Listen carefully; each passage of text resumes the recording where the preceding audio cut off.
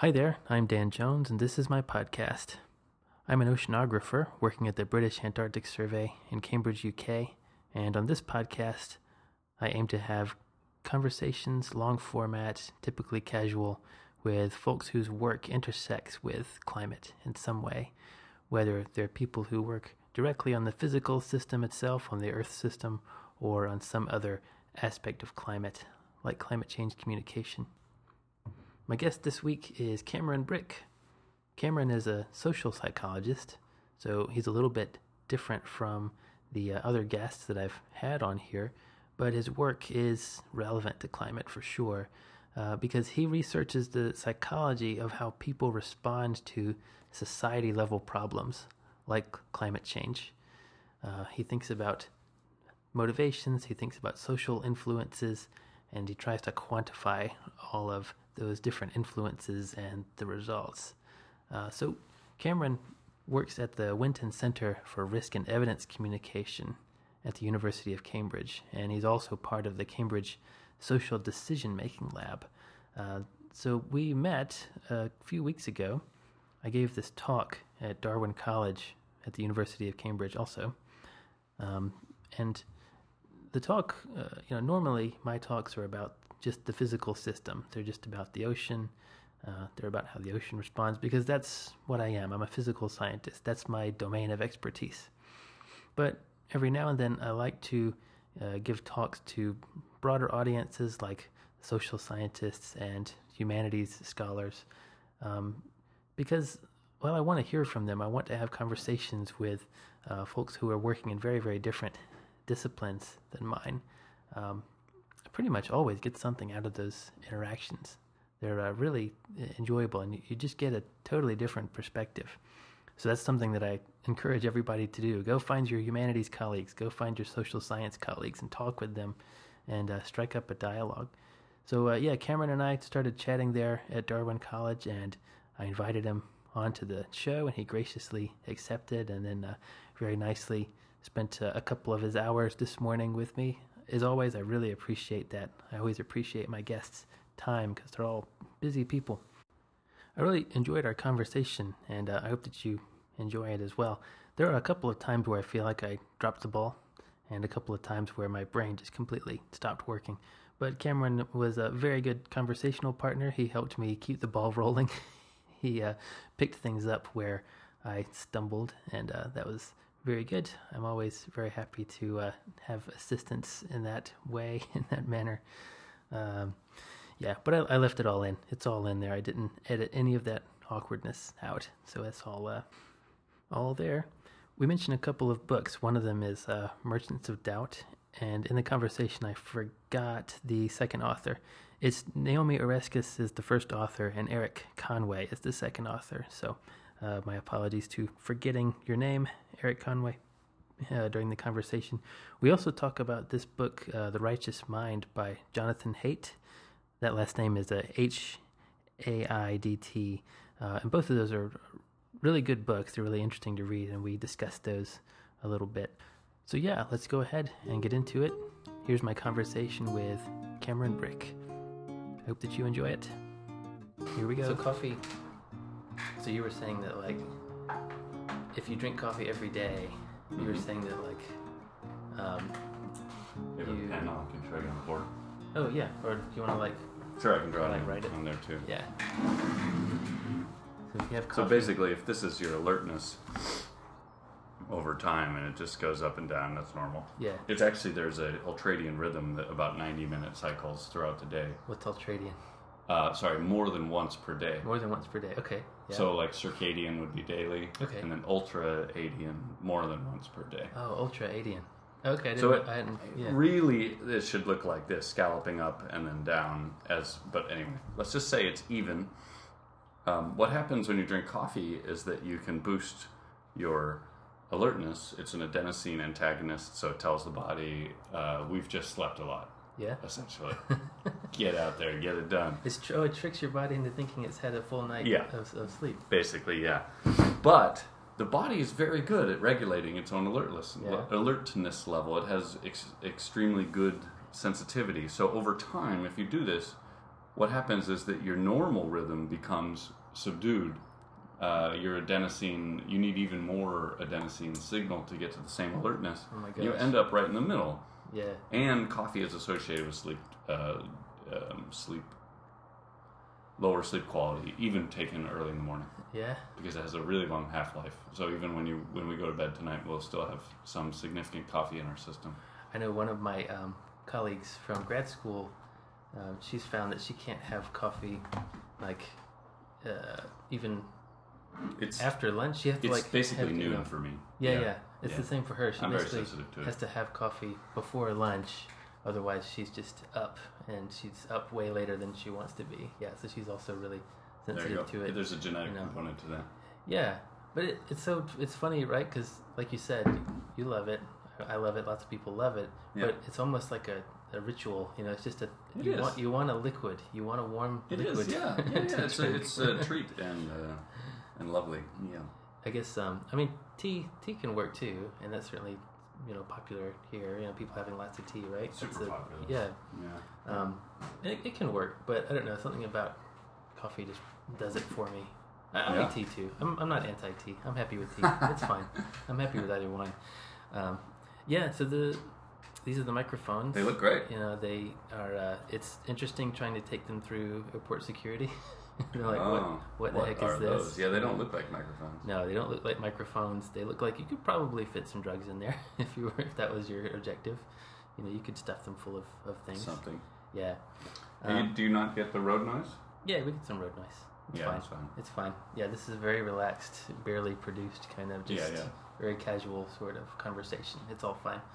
I think, for me, that way lies madness, I think. If I got really obsessive about, I need to get the sound perfect, I think I could just drive myself nuts with that.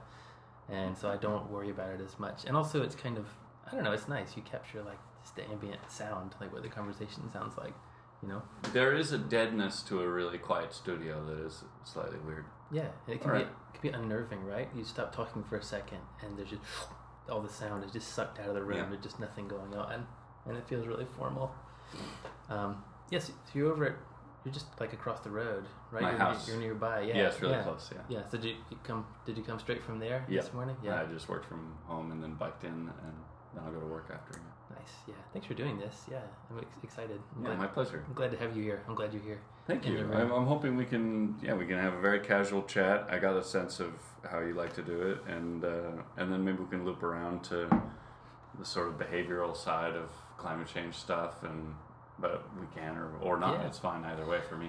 We can just talk. I'm sure our histories are just interesting to chat about. I think so. I mean, I like talking to people about where they've come from. Yeah. It's a little warm. I think I'm gonna take this jacket off. Sure. It was okay walking in, but now it's like a little bit warm. Do you normally wear a jacket at work? Sometimes. I don't know. I'm kind of weird about it. I kind of just like it, so I just kind of do it sometimes. Sure. It's not every day, but if I'm doing something or if I'm giving a talk or something, I kind of like to throw a little jacket on. I'm sorry I missed your talk the other week. That looked interesting. I wanted to go to that. It was. Is that the human behavior group? Yeah, that one. Yeah. How did that go? Did that go all right? Actually, it was great. Yeah, they liked it. So thanks. It went well. Had some good questions. Yeah, it was very practitioner oriented. So they were very curious, like, how do we use this? I'm pretty basic science, so I don't know exactly, but it's relieving to hear from some practitioners and marketers of pro-environmental stuff that they're finding some of the same insights. That is, you can't brand it with the happy Mother Earth image all the time, because you're turning off people that might be willing to do the thing you want but don't want to be part of that group. Oh, right, yeah. So you can't brand climate change or environmental anything. You should be careful branding it with things that signify certain identities and groups, because there's a lot of people in the middle who don't want to be associated, but would be happy to conserve water or avoid buying rhino horn or whatever it is that you're trying to do. That's really interesting, right? That's the juice. That's fascinating. I think it's very interesting too. Yeah. So that was nice that we saw some concordance there between their campaigns and what I was showing. Oh, so the audience was like, they have campaigns? They were like actively... Yeah, there's one group that has called Traffic. They do wildlife trade reduction or trying to make plants and animal trade more sustainable. Are you familiar with them? No, I'm not. So they have 150 staff in 6 countries, and they have a unit here as well in the David Attenborough building.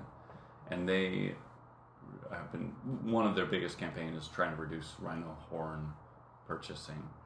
And they did a big campaign in Vietnam that included none of their logos, like from their organization, nothing about WWF. And that was very hard for them and for their donors. Oh, because I think the classic marketing message is brand. Yeah. But they wanted to appeal to a young, ambitious businessman who didn't want to be associated with those groups. Who didn't necessarily want to, have like a panda logo on his jacket or something like that. That's just not the crowd that he wants to hang with. Yep. So they did a brand-free campaign. They created a new brand. Okay, yeah. They made it more generic. They made it more like... Yeah. Yeah. This is how you get super generic corporate stuff, right? It's like people are trying to appeal to the largest possible group of people. Right. So they say, well, let's just be so generic and bland that nobody could possibly have any feelings about this. That's right. Yeah. Yeah. It's hard when you're selling don't do something. That's their main challenge. If you're Coke, happy people smiling, you can recognize the Coke bottle. But if your brand is don't, or buy less of this, or use fewer plastics, it's a challenge. I could see that, yeah. I can imagine. Did the campaign work well? Did they talk much about that? It seems to be working. It's hard to measure illegal trade. Yeah.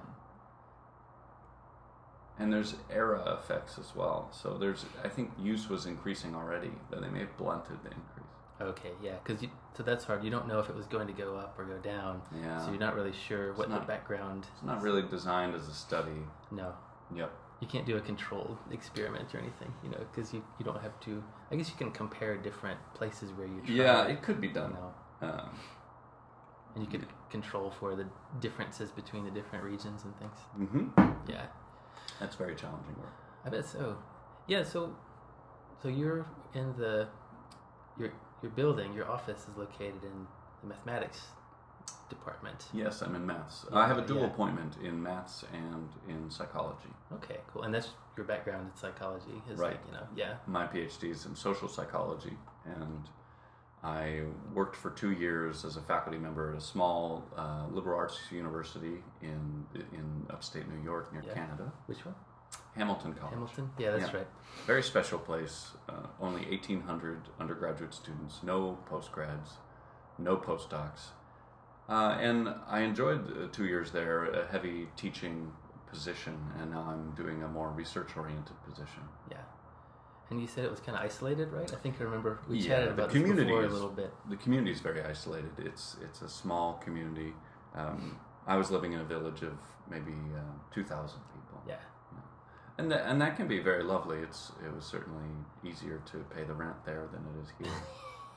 That's for sure. Oh my God. Yeah, we're really well connected here to the rest of the world, but it costs us. There's a big price increase. Yeah, that's right. So it's neat being in those smaller universities that are kind of, or in colleges that they have their own culture and they're kind of something distinct and out by themselves. And yeah, so that was a good time. What were you teaching out there? What kind of classes? Yeah, I taught a wide range of classes. So from intro to psychology to health psychology, which is all about mind-body relationships, how does stress lead to cardiovascular outcomes. Placebo effect is one of the favorite topics in that for students. They love hearing about how treatments that have no active component, let's say homeopathy or something, the expectations and the way that the provider acts and the way you perceive them can affect the outcome of your treatment. The provider meaning like your doctor or whoever's prescribed. So if your doctor is very confident and you believe that they can do it, that's going to strengthen the placebo effect. Fascinating. And your body goes, well, I guess this is working, so let's just go ahead and act like it's working. Yeah, we really don't know a lot about the mechanisms of how those work, but just broadly speaking, that the mind and the body are deeply connected in some interesting ways. Yeah, and it's but one of the neat things is, I mean, if the placebo effect works, then it's still like your headache still goes away. Exactly. It still does the thing you want it to do. Exactly. So there's sort of two telos. One is, well, just the clinical outcome. You're trying to achieve the outcome. And the other is what is true about the world and causation. Yeah. And so you just don't, we just have to not confuse them. If you just want your headache to go away, then the placebo effect is unmitigated benefit. It's great. It works super well. And then there's the nocebo effect also. And the right? nocebo. I'm glad you know about that. Yeah. Well, I've heard the term anyway. Well, you can have the negative expectancies. So if you expect a certain drug to give you bad side effects, you can get them. They can show up. Even if you didn't receive an active component. So if you take some medicine and you look on the package after you've taken it, let's say, and you read, may cause nausea, dizziness. Oh, I am feeling a bit nauseous. Yes. I am feeling a little dizzy. You know what? Yeah, that's why it's dangerous to go on WebMD, right? That's the similar. Right. You start reading symptoms. And the auto-diagnosis. Yeah. I have a very rare form of cancer. Yeah. I'm sure.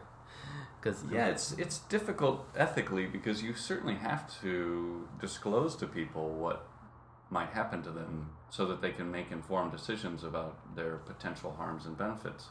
But then you can get sent down these weird paths as well. Yeah, I remember when I was a kid. Speaking of WebMD, this is I'm going somewhere with this eventually. I'll get there. With WebMD, I was a kid, and the internet had first just shown up on the scene and had gotten big, and we had finally gotten the internet in our house, and I managed to freak myself out on WebMD about something. I don't remember what it was, but I just had some symptoms, and I read on WebMD, and my mom actually got really she got kind of irritated with me, and she's like, you can't just go online and read a bunch of symptoms. You need an expert to help you with this. You need an expert to help you navigate the evidence that's in front of you, both on the website and your symptoms. And that kind of stuck with me, and it gets me thinking about these days. I think this is one of the big challenges that's emerged with the internet, right? Is that the internet now allows people to talk together, which is great. It allows these smaller communities to form and to communicate with each other, which in a lot of cases that's really good. But as we've seen, you can also get these echo chambers where people are just reinforcing their ideas without critically examining them and without really subjecting those ideas to scrutiny. And you don't necessarily have any experts or expert opinion in the mix. A lot of these communities, these small echo chambers, just kind of shrug experts, so they brand them as political operatives that can be ignored, possibly because they are associated with a brand that people don't want to be associated with. It ties into everything. It ties into a lot of stuff. Yeah. It is a reduction in the role of experts in the public conversation, and that has negatives like you were just describing, and it has positives in that it allows a diverse set of voices to participate in the public debate. So I think minorities, whether political, ethnic, or otherwise, have a better opportunity to be represented in the modern anyone can tweet world. But there is some polluting of the space if you come at it, as I imagine you do, from an empirical background. That is, you want the statements to be founded in logic and evidence. Then no, we're moving away from that in a way. Yeah. That is hard, right? That is hard to see, because I think I found myself getting mad at friends of friends on Facebook, not for saying stuff I disagree with. I'm fine if somebody disagrees with me. That doesn't bother me. But it does really bother me when somebody just makes a flat-out, completely false statement that is just not consistent with reality. Then that bothers me. Yeah. I can't. That's much harder for me to calm down about than. Yeah. And with anyone can publish information, it's easier for those people to point to resources or websites that support those arguments, even when they're against the general consensus. Yeah, that's right. Anybody can put up a website and make it look legitimate. So people can point to those and say, no, I found a website where somebody wrote down this thing that I agree with. And like you said, it's totally untethered from reality. It can be totally disconnected from reality. And that's I have a very professional-looking website, I think, and I did it myself. It's trivial. Yeah. No, that's right. It's really easy. And you can even make a lot of money doing it. I mean, a lot of the folks who participated in kind of blasting the internet with nonsense. They did it because they wanted people to click on their website. They wanted the ad revenue from people, coming and visiting their website. And there are some, I can't remember the specific person's name, but that was a big thing, especially during the last presidential campaign and during the Brexit campaign. Was there were people who they made that their part of how they made money. They just made. Well, you might be talking about Alex Jones and Breitbart and those sorts of organizations. There's rampant misinformation and then ad revenue. Yeah, that's part of it, right? Yeah, they want to make money and they want your clicks, they want your eyeballs. That's where money is on the internet now. Attention. Yeah. Fascinating. So they'll say things to kind of in those echo chambers to get people to visit their sites because they know how to make people mad, right? They know how to get people to react. They know what kind of headlines will provoke a response. So they publish those headlines. People click on them and they get the ad revenue and they make money. It's kind of maddening. It's kind of like if you think about it too much, it can kind of drive you crazy. And you're like, what are we doing? Where are we? Where are we headed with this? Well, we just came down from the trees. We don't know what we're doing. Yeah, that's right. And the internet's so new.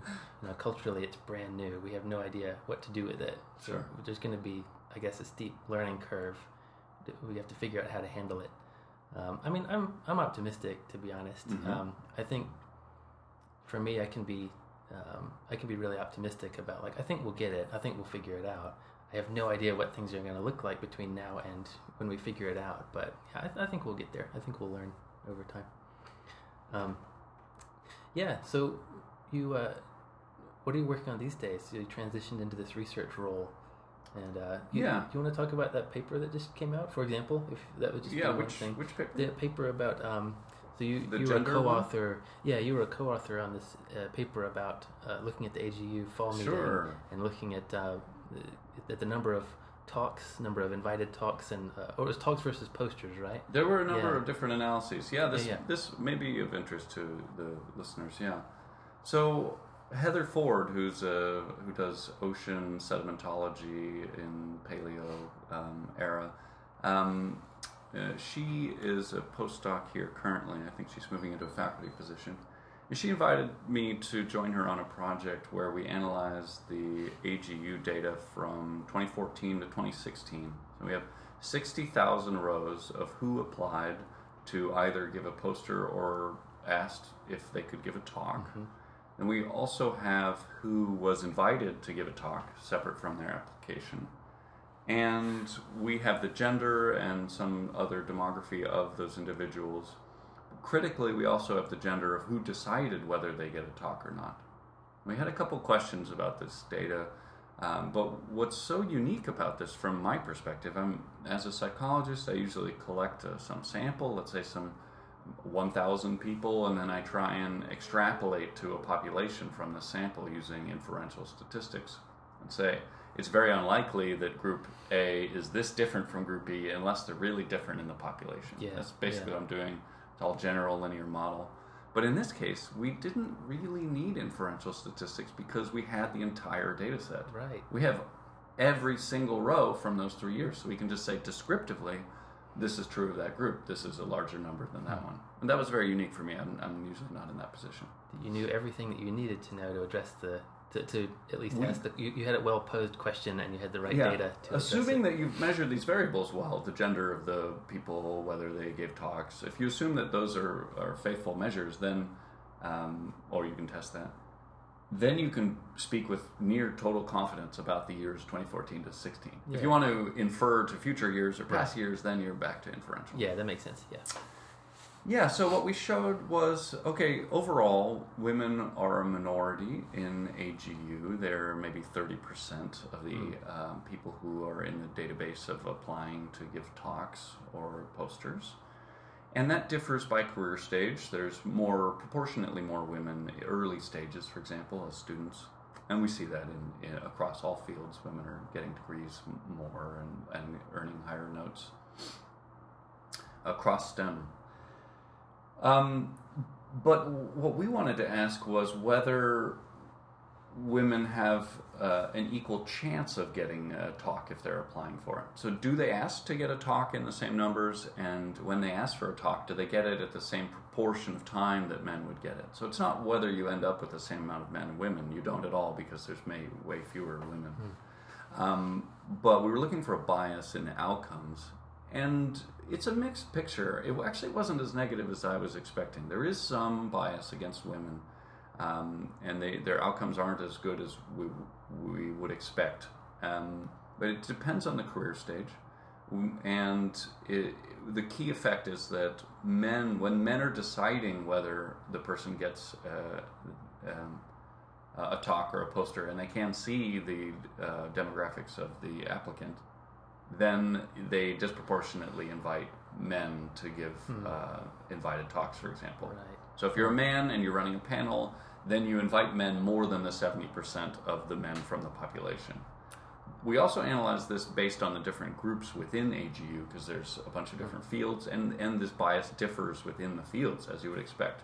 Strangely, though, that bias didn't correlate to the proportion of women within each of those fields, so that's not the clear explanation there. But yeah, the paper's in Nature Communications. It's open access, so anyone can go check it out, and we have been overwhelmed at the public interest. It's been a big conversation. Yeah, no, that's right, because my train of thought just stopped abruptly there for some reason. Yeah, I don't know, something I just hit a wall. That's all right. Train of thought derailed. That happens. It does happen. Yeah. So I know you mentioned earlier that you're more you do basic theory, so you don't necessarily.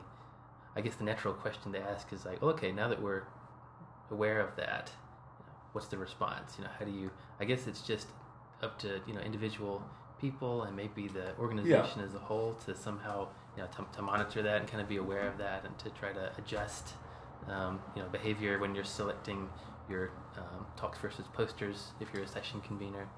Exactly. Yeah. Well, I think that when you look at STEM and women representation, and you ask yourself, why are there so many women at the early training stages and so few at the later training stages? There's a few explanations for that, and we're hearing different kinds of explanations that run the gamut. When I'm on Twitter and people are talking to me, they say things that range all the way from, well, the women's work is lower quality, that's why they're not moving through the career stages, to other explanations like, this is a hostile climate to women, they're not being supported, they're being actively discriminated against for opportunities for speaking or other things. And those two lead to very different interventions within the field about what we should do. But if we show, for example, that men disproportionately invite other men, then we should probably monitor and think about maybe including proportionately more women making those decisions until we can achieve a more equitable outcome. Or we could do more opportunities for blind review in journals, in conference presentations. So I think one of the key things to come out of the psychology of bias and discrimination, which isn't my area, but I have more training in it than most people who are doing the physical sciences, would be to say simply being aware of these biases is not sufficient to adjust and correct for them. So I strongly support double and triple blind peer review, for example, because if we know that the ethnicity or the gender association with someone's name can bias our reaction to the material, then we should just not have it there. Is triple where the editor also doesn't know what's going on? Okay, exactly. Triple's the editor. So I lived in Spain for a year in 2002, 2003. And it was my second time abroad, actually, living abroad. I'm from California. And one thing that I noticed when I was there was fascinating is if you're applying for a job at that time in Spain, you do your resume, you put your name at the top, of course, and you also staple a picture of yourself to the application. Yeah. But that is an invitation for terrible bias. It is, yeah. Yeah. I think I don't know if they still do it. They don't do it anymore. They used to do it in Germany also. I think we're moving away from that. But even if you do this, the research on callbacks for job applications, simply leaving off the name can reduce bias as well, because names are very informative. Yeah. If you stripped because the name is not relevant. It's actually not relevant. Yeah. And the key is that the manager could have totally egalitarian attitudes about inclusivity, about equal rights for all groups, but still exhibit these kinds of biases because it's a natural part of how our brain thinks about groups. It's fundamental. It's very difficult to get around. Yeah. When you mentioned the groups part, there's another. I want to cycle back to. Or do we want to keep going with that? I can't decide. There's too many possible. That's one of the problems. I think we should just add more balls in the air. Yeah. I'll just briefly say, as my main job here is actually working for the Winton Center for Risk and Evidence Communication. Oh, right. Okay. And what we're doing is trying to take quantitative evidence in 4 different fields and express it in ways that are better understood. It's basically just comprehension. So a lot of the presenting of information to people is done as a kind of a marketing. We're trying to persuade them to have different beliefs. Hey, by the way, climate change is real. It's human caused. You should believe that. Or it is trying to change behavior, like please fly less. Flying is super harmful to climate change. No. But actually what the center does, we don't work directly on public issues. What we do is work on the question of how do you represent information in a way that it can be understood. And then we can help other groups, media, government units, Quangos, NGOs, communicate their own evidence in ways so that policymakers and citizens can use their own values and beliefs to do whatever they want with that information. This is a very unique perspective for me because I used to work more on persuasion. You should do health behaviors, persuasion, you should do pro-environmental behaviors. And now in this role, we just work on comprehension. Mm-hmm. Yeah, okay. That makes sense, yeah.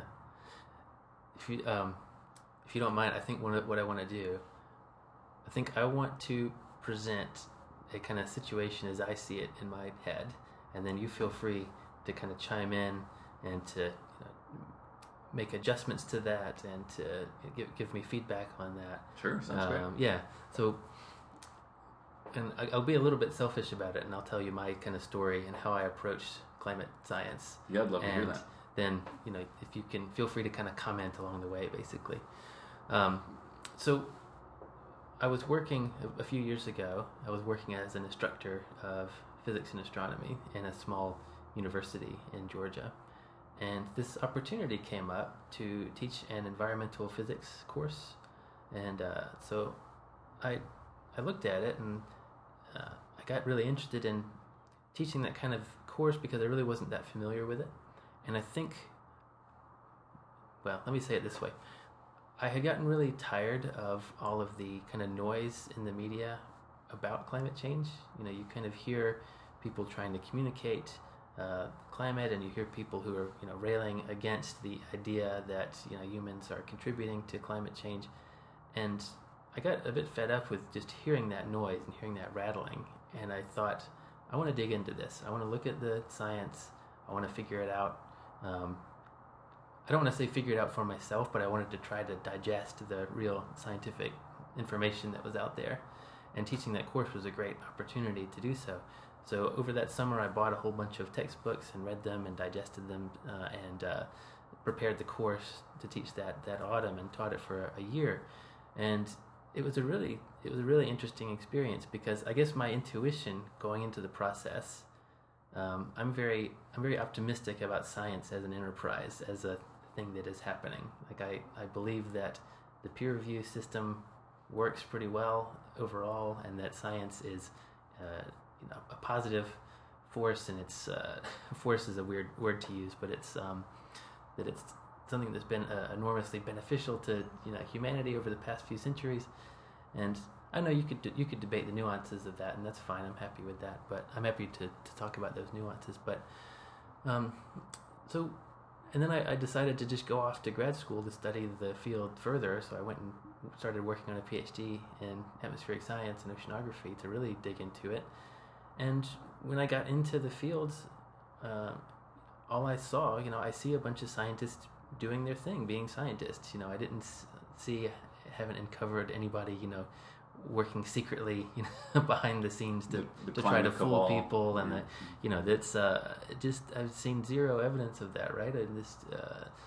I don't know how that comes across, since I'm a scientist working in the field now, but that I came from outside of the field and entered into it, and I wasn't surprised. It was kind of comforting and kind of reassuring that's indeed what was waiting on me.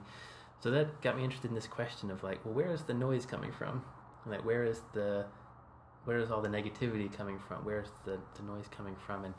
And it's complicated, right? There are lots of different possible sources of that noise, and I'm not necessarily being super articulate about it right this second, but one of the books I just finished recently, and this would have been a much faster way to get into this topic, was just to mention this book. So I finally finished this the Merchants of Doubt book by Naomi Oreskes, and it's really it's hard to fully digest, because it's she presents a lot of evidence for a lot of evidence that a small number of scientists over the past several decades have purposefully injected confusion into the public scientific conversation about ozone depletion, about climate change, about lead poisoning, about any environmental issue that looked like it was potentially going to brush up against the subject of regulation. And it's a really fascinating book to read. It's also hard to read because it's such a dark. It's kind of a dark picture. Very dark. Yeah, it's very dark. It's a good book. I recommend it as well. Yeah, and the takeaway for me, Oreskes and her co-author, Conway, I think, I've forgotten his name. I'm sorry. I'll look it up afterwards. So their take home was that for these individuals, for these physicists who started these disinformation campaigns, they grew up during the Cold War era, right? And to them, the world was very kind of capitalism versus communism. That's how they saw everything, and they were kind of staunch defenders of nearly unregulated capitalism, and so they felt that so strongly that was like their core value and their group that they identified with. So that's where kind of she posits anyway, that's what motivated them. That's what pushed them to wage this disinformation campaign. I think that's plausible. I think it's useful as a story and a general narrative. I think it's also key to just remember that people are not always following a core narrative that makes coherent sense across all their actions. Yeah. People do things that are deeply inconsistent with their most deeply held values. And so the vision of us as a thoughtful beliefs and then behaviors machine is really not how people behave. And specifically with politics, it's tempting for the highly educated to imagine that everyone is putting as much thought and effort into consistency and coherence as they are. And they're really not in many cases. And that's not a slur. It's just not the life they're living. It's not their priority. It's not what they've been trained to do. And so if we look for a profound consistency, you're often not going to find it. Yeah. And there's some very interesting work in political science suggesting that most people don't really have coherent political opinions about policies in the way that we think that they might. They're instead just following elite cues a lot of the time, which is a very rational and appropriate way to live if you don't want to think about the complexities of Brexit across different markets, across different outcomes. You can't, right? You don't have access to all that information. And it would be very difficult to do so across all issues all the time. Yeah. So we generally just follow our group cues. That's fascinating, right? And that gets me to, we talked briefly about this last time we met, but this book, the Righteous Mind. Jonathan Haidt. Jonathan Haidt. Yeah, I've read that book a couple of times. I love this book. It's really. He really is a hero for me. He's great. He has an ability to transcend some of the traditional dominant ideologies within academia. For example, a liberal, or in the American sense of that word, progressive vision of how society should be organized. He does a very nice job explaining a more fundamental tension between loving institutions, which is traditional conservatism, wanting to protect them, and being interested in innovating and protecting vulnerable groups, which is sort of more the leftist. I love that work. And he has these three metaphors, right? And I'm going to try to summarize them, and you jump in, and Sure. I'm probably going to get them a little bit wrong. But I love the first one is about the elephant and the rider, Yes. right? Yeah. Yes. So he says, imagine there's an elephant, and this elephant represents your kind of instincts, your really quick, rapid brain instincts, which are much, much faster than your kind of rational thought. And all the elephant can do is go towards something or away from something, or stay where it is, I guess. But that's all it can do. It can either go towards something because it wants to go to it, or it can run away from something because it's afraid. It's very reactive, more emotional. Yeah. Is it right to say that that's your kind of that's the part of your brain that, in an evolutionary sense, showed up earlier? Is that kind of the, to be super colloquial, like your lizard brain, like the really early? Yeah, I mean, when we say part, I wouldn't want to be too spatial about it in the brain, but yes, I would say that the way we think about the consciousness of other creatures that are evolved earlier in the chain, like lizards and stuff, is that they are mostly elephant thinking. Yeah. Yes. Towards, away. This is good. This is bad. And even bacteria show that sort of behavior. So it's not. Oh, yeah? It's not totally. Well, they go towards nutrients and away from bad gradients, and so it's not really clear what. They certainly don't have a lizard brain, right? But yes, I would say that seems to be a fundamental way that organisms operate. So that's the elephant, and on top of the elephant is the rider, is somebody riding the elephant, and the rider's job is to, after the elephant has already made its decision, is to explain why the elephant is doing what the elephant is doing, right? Is to come up with a complex explanation for, like, oh, well, this is why we're going towards this. And so that's our cognitive processing, that's our language, that's our ability to come up with narratives and stories, like we just used that term a second ago. So the rider, if the elephant is going towards the water, the writer can come up with a story, and our writers have gotten very good at coming up with stories, and they can justify anything, they can rationalize anything, they can make anything almost sound reasonable if you don't take. Yeah. So I think the naive view that we have, looking out from behind our eyes, if there's any self there at all, the naive view is that the writer is like a general, controlling the forces, directing. And there's some of that. You can see things on the horizon and try and lean the elephant one way or the other. Okay. But a lot of the time, we're not a general and we're not a scientist. We're more like a press secretary, explaining our behavior to ourselves and to other people. And there's some suggestion that was critical to our survival, that there's huge survival benefit in being able to spin stories about appropriate behavior and coalitions, and that wouldn't necessarily be predicated on there being any moral core to what you're doing. It would just be the necessity of explaining to others in a way that they feel that they want to include you in their group. Right. You want to be in a group, and it was necessary. Yeah. Being alone in the evolutionary past, very dangerous. Yeah, that's right. How are you going to find food? How are you going to? Yeah. How are you going to? You get injured, no one will feed you. Yeah, bad times. How are you going to sleep? Something's going to eat you in your sleep. You need to be surrounded by other people. So it's really, really important. Yeah. So if I remember right, the rider is much slower than the elephant. The elephant can react quickly, and it takes the rider a while to catch up. Yeah. Whereas, so one of the takeaways of that book is he says, well, I think Hume was right, and Hume is the philosopher who had this picture that. I think the way he put it was like the passions rule. Reason is the slave to the passions. Yeah, there you go. Nice. And so your passions show up first, and then reason comes along and explains what you've been doing. I think generally that's true. But I do want to head off one misunderstanding here, which is that rational logic and emotional reactions are not separate systems. It's helpful to think of them as separate because they do have pretty different characteristics. And Kahneman's Thinking Fast and Slow, very popular recently. Yes, that's a useful way to think about it, but they're not fully separate in that if you had reason without any emotional attachments, we would think that would be insane.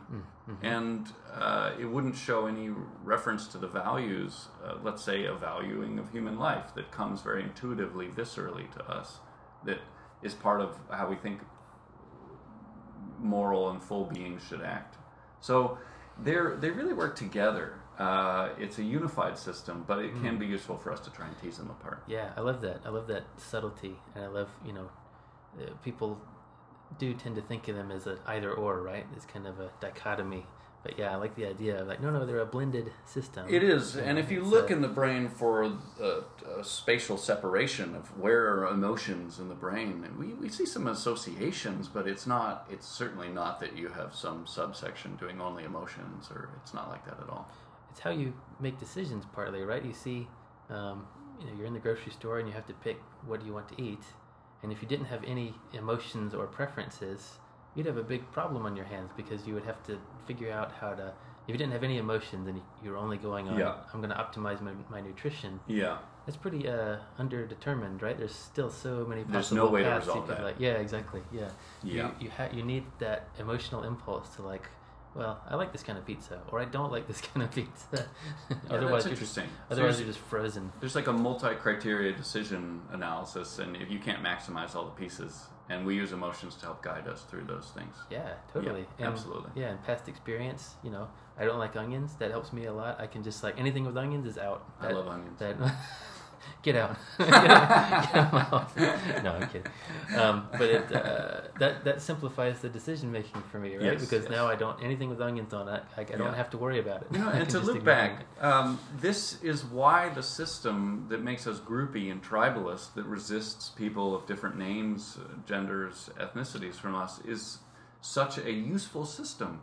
It's part of a fundamental way that we use heuristics to manage an unmanageably complex world. Yeah. So it is really part of the same useful, basic way that our brain takes shortcuts to try and figure out what to do in the world. There's too many decisions. It's too complex. It's crazy complex. Yeah. But what I like about this is just to observe that bias and to some extent behavioral discrimination would be expected in the system. We're not angels of pure thought. And so we just have to design our structures to minimize those kinds of biased outcomes. Yeah, absolutely. That's a fascinating thought. So how do we do that? What's some possibilities for like minimize or for working against that kind of bias? Because we want ultimately what we want. I think, if I can be so bold as to posit this, we do want to be part of groups. That's not going to go away. We're going to want to be part of. We're going to want to identify. Yeah. But there's got to be a way to identify common values, common like things that we want to exist. You know, I think for the vast majority of people anyway, and there's always going to be outliers. I like where you're going with that. I think one of the ways to transcend the tribalist divisions is to identify superordinate goals. Mm-hmm. So you and I might be from very different backgrounds, but maybe we agree that educating our children is very important to us. Yeah. And that you can bond around that and resist the bad outcomes. And so the superordinate goals is huge. And we see some of our most successful political leaders appealing to general goals that transcend our tribal groups. Yeah. Another way is to just look at our decision-making bodies, whether it's politics or otherwise, and look to see that they're made up of diverse members. It's not that the diversity itself, it's tempting to think, okay, we need a member of Group X so that they can advocate for their group. That's not what I mean at all. We need a diverse set of members so that we don't fall into accidental groupthink and a narrow-minded pursuit of goals that don't meet the true maximizing goals of the whole population. Yeah, so having a room full of people from really different backgrounds then forces you to like, okay, well, if this is going to be a coherent body, we've got to find stuff that we all agree on, and there's going to be things where we're super different. You and I would have to navigate this onion no onion thing if we were to have lunch. We'd have to find like no. Sorry. This is war. This is like so yeah. If you'd have to find those common values, like, well, we do want a planet to live on. We want this is the only one, so we want a planet to live on, and we want to have our air be clean, and we want to have our kids and grandkids have a reasonable environment around them and a reasonable planet. So that seems like it should be a pretty not easy. Easy's not quite the right word I'm going for, but that's a clear goal. That Yes, we could but have, even right? even the way you said that sounded left and progressive to I know. me. So let me see if I heard can it too. let me channel a little bit of height and see if I can say that in a way that sounds like it's coming from a different group. Yeah. We have a limited amount of resources to use in our economy and to help develop our technology in a better world with more prosperity.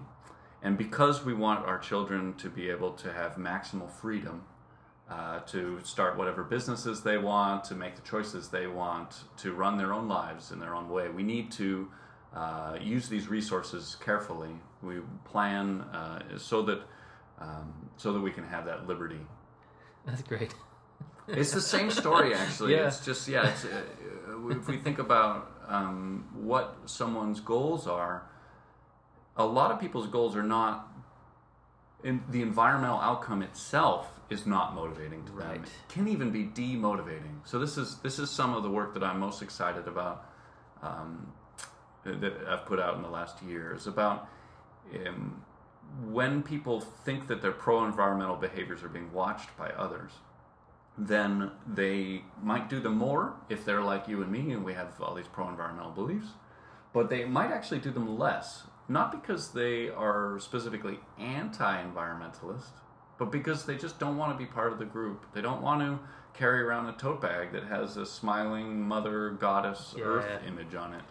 And some of this work, I think it can help us find better superordinate goals that aren't about environmental outcomes. That as climate change, now you're more of an expert on this than I am, so please correct me if I misstep at all.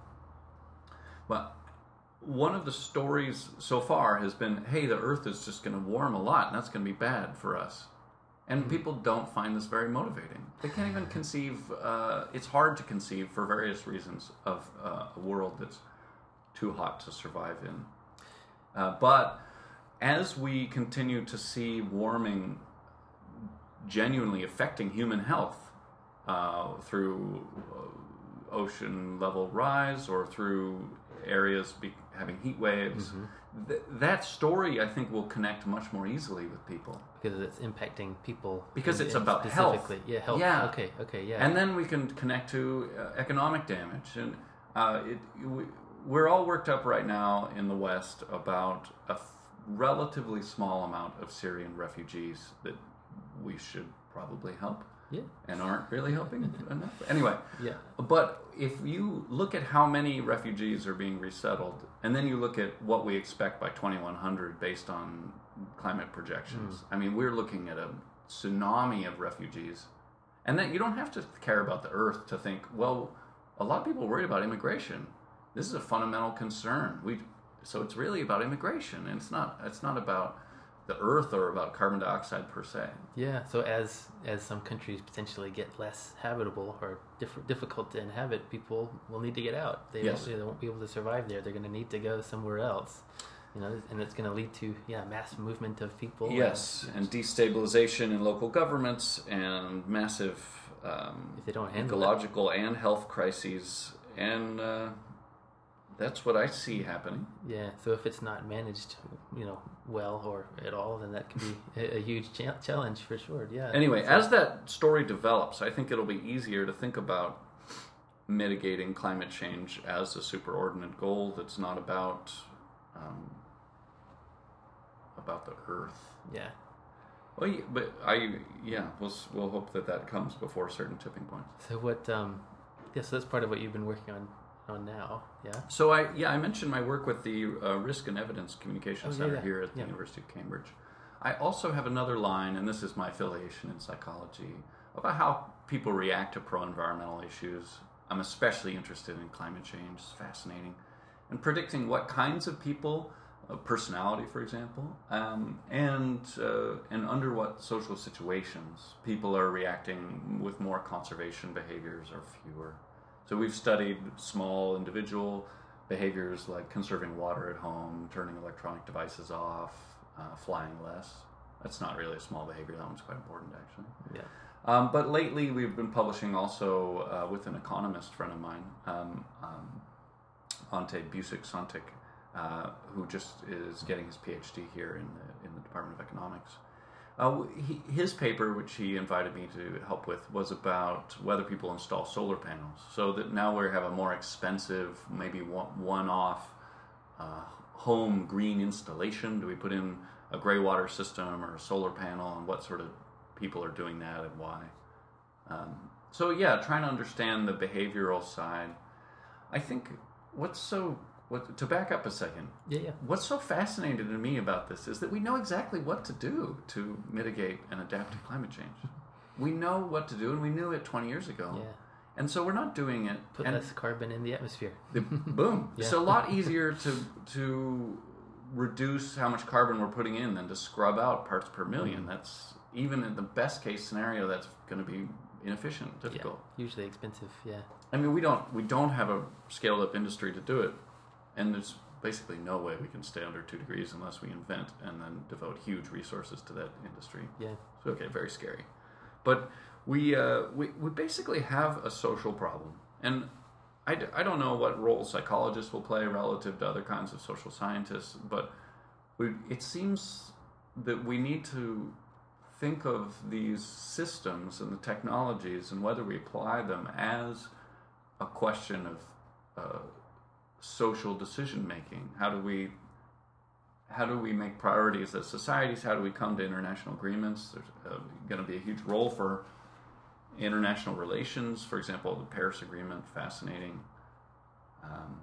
So I just would like to see less, okay, we just need to X, and then people will Y, and more attention to the difficulties and complexities and the need for the need for strong empirical science and understanding why people do things. Yeah. How do you get? What's a good example of empirical? Like, how do you empirically measure? Do you have a good example you could share? Yeah. Sure. So I think an intuitive intervention for society would be to boost beliefs. Okay, we need to tell people there's a consensus among scientists that climate change is human caused. Yeah, which there is. That's there. Yeah, there absolutely is. Yeah. Overwhelming. Yeah. John Cook has done great work on Mm-hmm. that. And then they'll just adjust their political choices and individual behaviors to match that knowledge.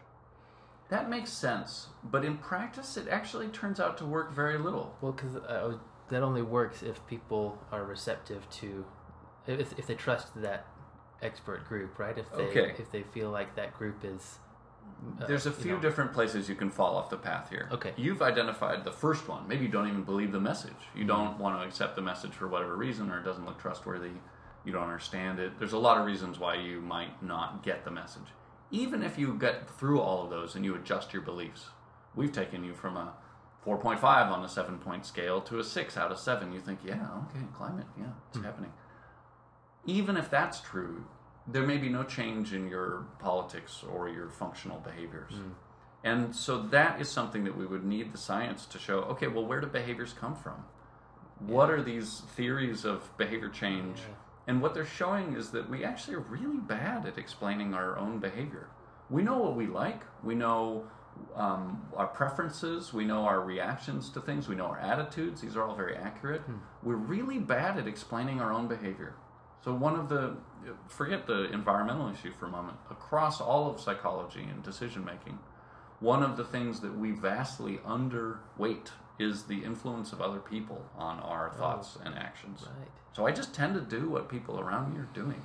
And we like to think of ourselves, especially in the West, as these silos. Yeah. Every man is an island of independent, rational decision making. That's not how it works. Lots of people love that idea, right? They love to think of themselves as like, well, I'm a pioneer cowboy, basically, in my own life. Right. And I...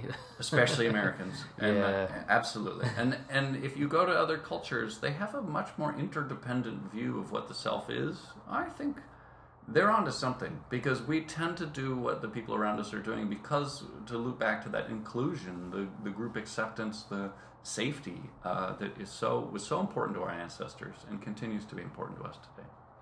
There's a big East-West contrast in that, right? Like in a lot of, and I'm overgeneralizing and painting with a really broad brush, but if I understand from I don't have any direct experience of this. This is just from reading, but like in a lot of Eastern countries, like China, for example, like you said, there's a much more interdependent view of like a person's place in society, and they even, from what I understand, in the language tend to talk about the whole thing, like all of society or something larger, and they don't tend to talk as much on the I want this and I do this and an individual kind of level. So Yes. that's an interesting contrast to look at and to think Yes, about. it's you know, fascinating. That's a big cultural spectrum, and there are other ways you can divide up cultures. Some people call them tight versus loose, about how traditional they are. The one you mentioned, psychologists call that individualism versus collectivism. Yeah. There's other ways of painting this, but what's to make it more real, if you just give someone a sheet of paper and you say, I am, please list 10 things. Oh, right. The American tends to say things like, I'm a lawyer, I'm a man, I'm 6 feet tall, Yeah. I like pizza. And I hate the onions. people from Japan or other more collectivistic countries relatively more often mention the relationships with other people. I'm a father. I'm a member of this group, and it's because they're much more aware of how the actions are impacting their ties with their community and with close others. Yeah, and I can certainly, you can kind of see how there's advantages to both approaches, right? I mean, sometimes you can get a lot out Yeah. of being more independent and striking out on your own to an extent, or with a absolutely. smaller group. That's how you explore a new territory. Absolutely. Potentially. So this is a useful tension. And Americans are famously good at innovating in the marketplace, and it's not totally clear why, but this might be part of it. Yeah, whereas, on the other side of, in the more, what was the term you used? Individual versus kind of collective, Collectivistic. collectivistic. That society, there's potentially lots of support, lots of, people to look out for you, and Yes. you're working towards a bigger goal, and there's possible advantages to that as well. Yes. That system can potentially be really unfair to particular individuals, right? If you step outside of the vision of what the collective kind of wants, then you could get some strong negative feedback potentially. You could get ejected from the group, or for having behaviors or beliefs that differ from the kind of collective. That's right. You could get that's one possible disadvantage to that. I see where you're going with that, though. Yeah. It can have the great advantage of more social integration. So in the West, we have a lot of loneliness, we have a lot of isolation, and in particular, one social problem is that we don't integrate, respect, or live with our elders in the way that many other cultures do. We ship them off. Or if you thought to yourself, okay, there's a fire, who would you save, my spouse or my parent? I mean, I saw a result on a recent scientific result suggesting that in the West we save our spouse. Yeah. But in the Asian Southeast, maybe they save their parent, because there's no replacing the parent. That's a unique and fundamental bond. So a different relationship to our family, to our society. This is not my area of particular expertise, but I can recommend Hee-Jung Kim as a professor of psychology in the University of California, Santa Barbara, co-author of mine, and she has a strong research line in this work. Yeah. So you grew up in California, you said, right? Yeah, I grew up in Santa Cruz. Yeah. Lovely little beachside town. Is that pretty far south? I don't remember exactly where that is. Yeah, it's culturally in Northern California. Oh, okay. Geographically, it's about in the middle, but very few people live in what is actually Northern California, beyond the Bay Area. So I'd say San Francisco is the cultural nexus for the area I grew up in, whereas farther south, for example, where I did my PhD in Santa Barbara, LA is more the center, cultural and economic center. Yeah. But people talk about Northern and Southern California, and no way, hogwash. The key difference culturally in California is the coastal, educated, rich, elite, white, and then the inland, agricultural, more conservative, more immigrant groups. So the key political difference is coast and not coast. Wow. Okay. Yeah. So where you grew up, was it more coastal or more? I grew up inland, in an extremely insulated, hyper white, rich coastal town. Yeah. And what did your folks do? What were they? Oh, my dad was a lawyer. He was working in family court and also juvenile court, and he worked as a judge for a while. And my mom was an elementary school teacher and also did a lot of natural alternative medicine therapies. Yeah. Yeah, and she and I have. I benefit a lot from learning about non-Western ways to approach medicine. I also benefited from starting to develop my own opinions about empirical evidence and what sort of treatments we should pay for with Medicare and those sorts of things. Is that so? That both from your mom and your dad, a bit of that. My mom is the stronger character, I would say. So we had a okay. little more clashing and mutual growth, and my dad a nice stable figure. Mutual growth. That's a great way to put that. Mutual growth. That's really respective of like what you both went through. It's like, no, this is something we did together, and we improved Thank you. together. Yeah. She just visited last week. We had a lovely time coming around Cambridge. Yeah. Oh, great. And the weather was all right, wasn't it? Yeah, it was last fine. week. Yeah, it rained a bit, but that's normal. Yeah. Did you go punting and? We didn't go punting. We did some of the great houses and went to see an Evensong, a choral concert at King's College Chapel and that sort of thing. Yeah, so she had a good time. It was a nice visit. Yeah. Oh, that's good. Yeah, it's nice when your folks can come over and see the place and see where you're living. Have your folks visited you? Mine haven't. My wife's folks have. My in-laws have been over, and they stayed for a couple of weeks. Did they stay with you? They did actually. Yeah, which our flat is way too small for that. We had no business because you have a kid as well. So. Yeah. That could be tough. Yeah, we had no business trying to cram 2 extra adults into our flat. It worked though. We got through it. Well done. It worked out okay. It was a couple summers ago, and I think they enjoyed escaping the South Georgia heat and humidity. I think because the summers here, honestly, they're really good. They're like they're mild. They're super well, we're so mild, far north it doesn't get that hot. Yeah, that's right. It's super mild. There's not that much moisture in the air. It's not super humid. So it's just lovely compared to the brutality of South Georgia. So I did a backpacking trip in South Georgia once. Did you? Yeah. I think it was mid-April, which is already brutally hot for backpacking. Yeah. It was very pretty, but I didn't enjoy it per se. Because of the heat and humidity, and it was just very difficult for me to sleep. Actually. Oh yeah. Yeah. So there were enough bugs so that you had to stay covered. But then being covered was sticky, sweaty, hot. Yeah, that was the problem. Yeah, you stay inside and you put up bug screens, right? You have screens on your on your windows so that you can. But they know how to do it down there. But yeah, but when you're backpacking, it's a little different. Yeah, that's right. No, it's weird because sometimes when folks move down to the south from up north, it takes them a little bit of time to adjust and to realize no, it's the opposite. You go out in the winter, you can go outside in the winter and go play, but in the summer you stay inside and isolate yourself. It's the opposite from what you might do in other parts of the country. Yeah. So you have to adjust your expectations. I suppose that's the same in the Southwest, in the deserty regions. As the summer becomes unbearably hot, and then in the winter you can do things. I think so, right? It is cliche what people say about it, because I lived in Colorado for a couple of years, and it is cliche what people say about it being a dry heat, but there is some truth to it, right? There's not as much humidity in the air, so it can still be really hot over there, but it can be more tolerable than having this blanket of wet humidity sitting on top of you. Yes, I absolutely felt that. And I gave a talk. I was invited to give a talk a couple of years ago in South Korea at Yonsei University. Yeah.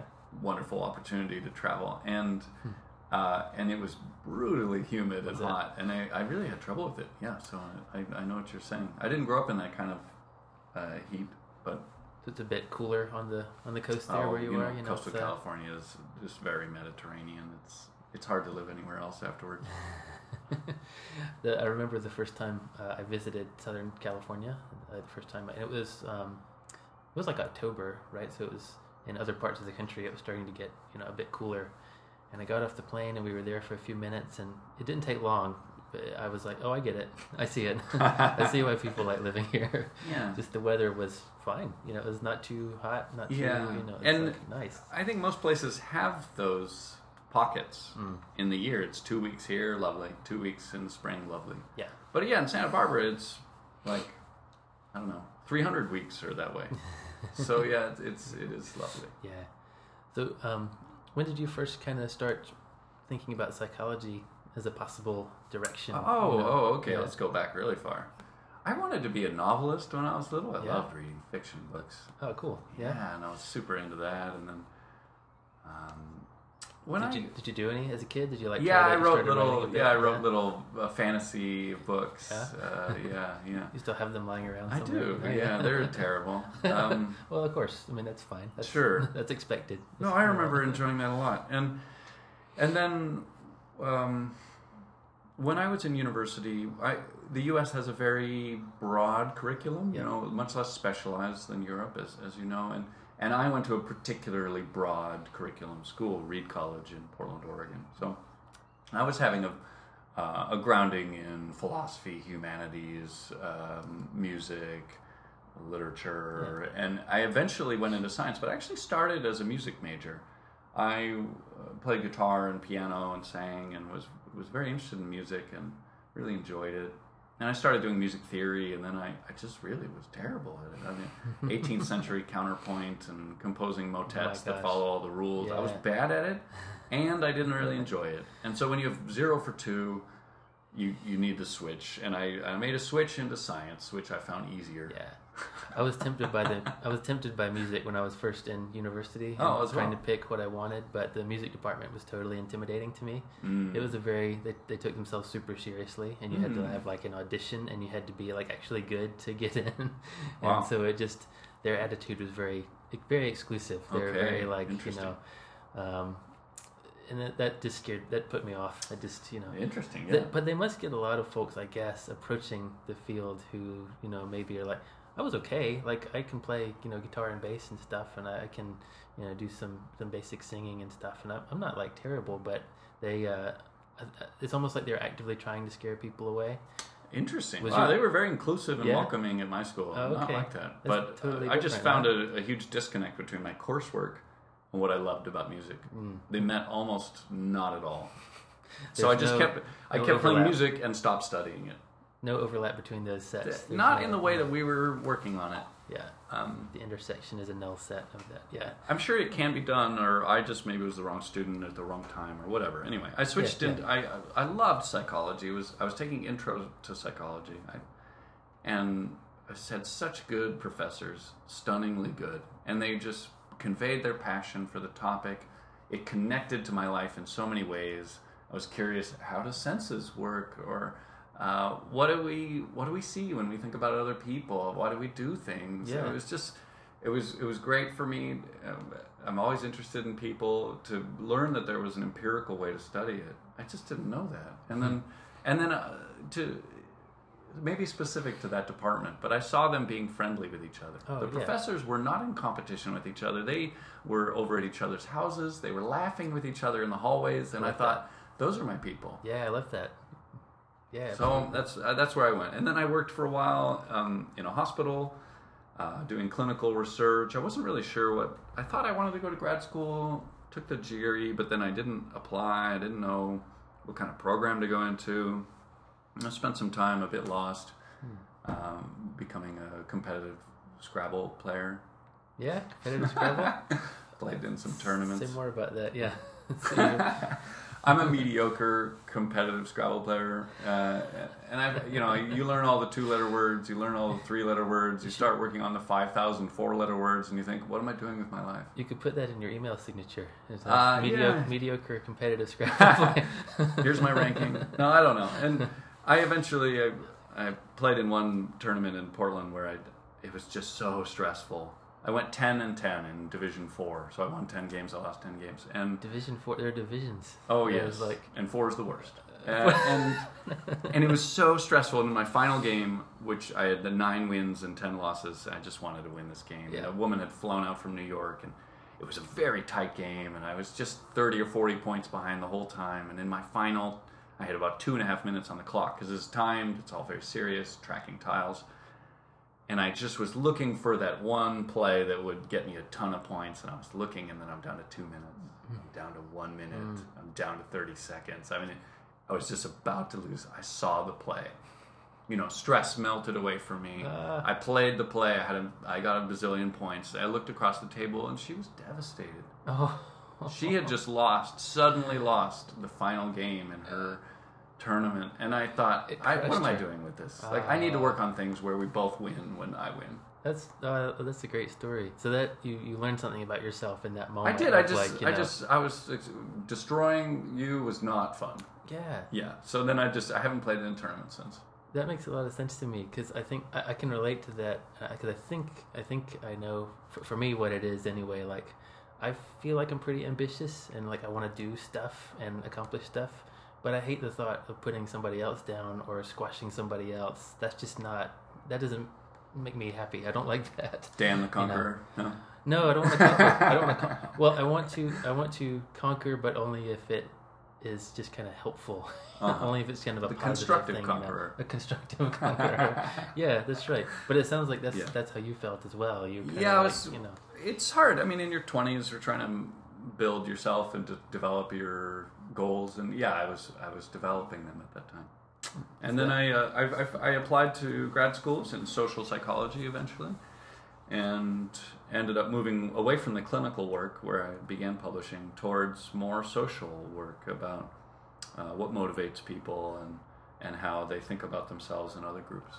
Yeah. And that's eventually led you to the teaching position, and then... Yeah, that's right. And it was only midway through my PhD that I started realizing the environment. I could work on environmental stuff because no one around me was doing that. But I had friends in the Bren School of Environmental Science and Management, and I credit them 100% with welcoming me to think about how my training applied to their issues. Was that Hamilton?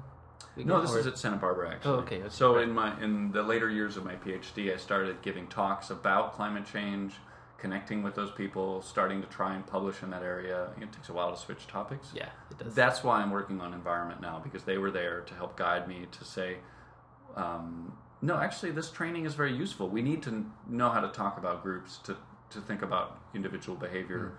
You can do all the life cycle analysis you want about recycling, but how do you get people to understand or respond to that information? That's a very social science question. That's different, yeah. And so that led you here to Cambridge eventually? That led me here, and who knows where next, because it's a very long training these days in academia. Yeah, for sure.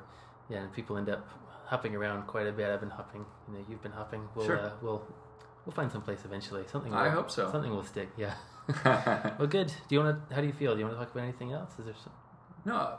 I'm just very happy to invite people to contact me if they'd like to talk about environmental, how to talk about environmental evidence, or think about whether people are responsive to certain kinds of messages or not. I'm always interested to hear about what you're working on, and you can find me on Twitter, Cameron Brick, or on my website. Nice. Excellent. Thanks, Cameron. Thank you, Dan. That was a lot of fun. Yeah. Cheers. The handshake thing. Thanks. Cool. Yeah, thanks for doing that. There you have it. My conversation with Cameron Brick. Cameron's website is CameronBrick.com, simply enough. And his Twitter handle, like he mentioned, is @CameronBrick. Spelled like you think it would. Cameron. Brick is Brick. I should mention Podpedia. Podpedia.org is an emerging podcast wiki, and they kindly agreed to list our site on their podcast wiki. Like every Wikipedia-style thing, it can be edited by anyone. You can add, ask to have your podcast added on there. You can go and edit the pages of other podcasts on there, so go check it out and see what you think about that. On Cameron's website, you can find the study that we talked about, the Nature Communication Study, that is by Ford, Brick, Blaufuss, and Deakins. Nature Communications is an open access paper about gender inequality in speaking opportunities at the AGU fall meeting. So go check that paper out to digest that a bit. Thanks for joining us. I hope you enjoyed it. That's basically it. No more announcements. I try to release these every 2 weeks or so. Hopefully I should be able to keep that up. So take care and talk to you later. Bye.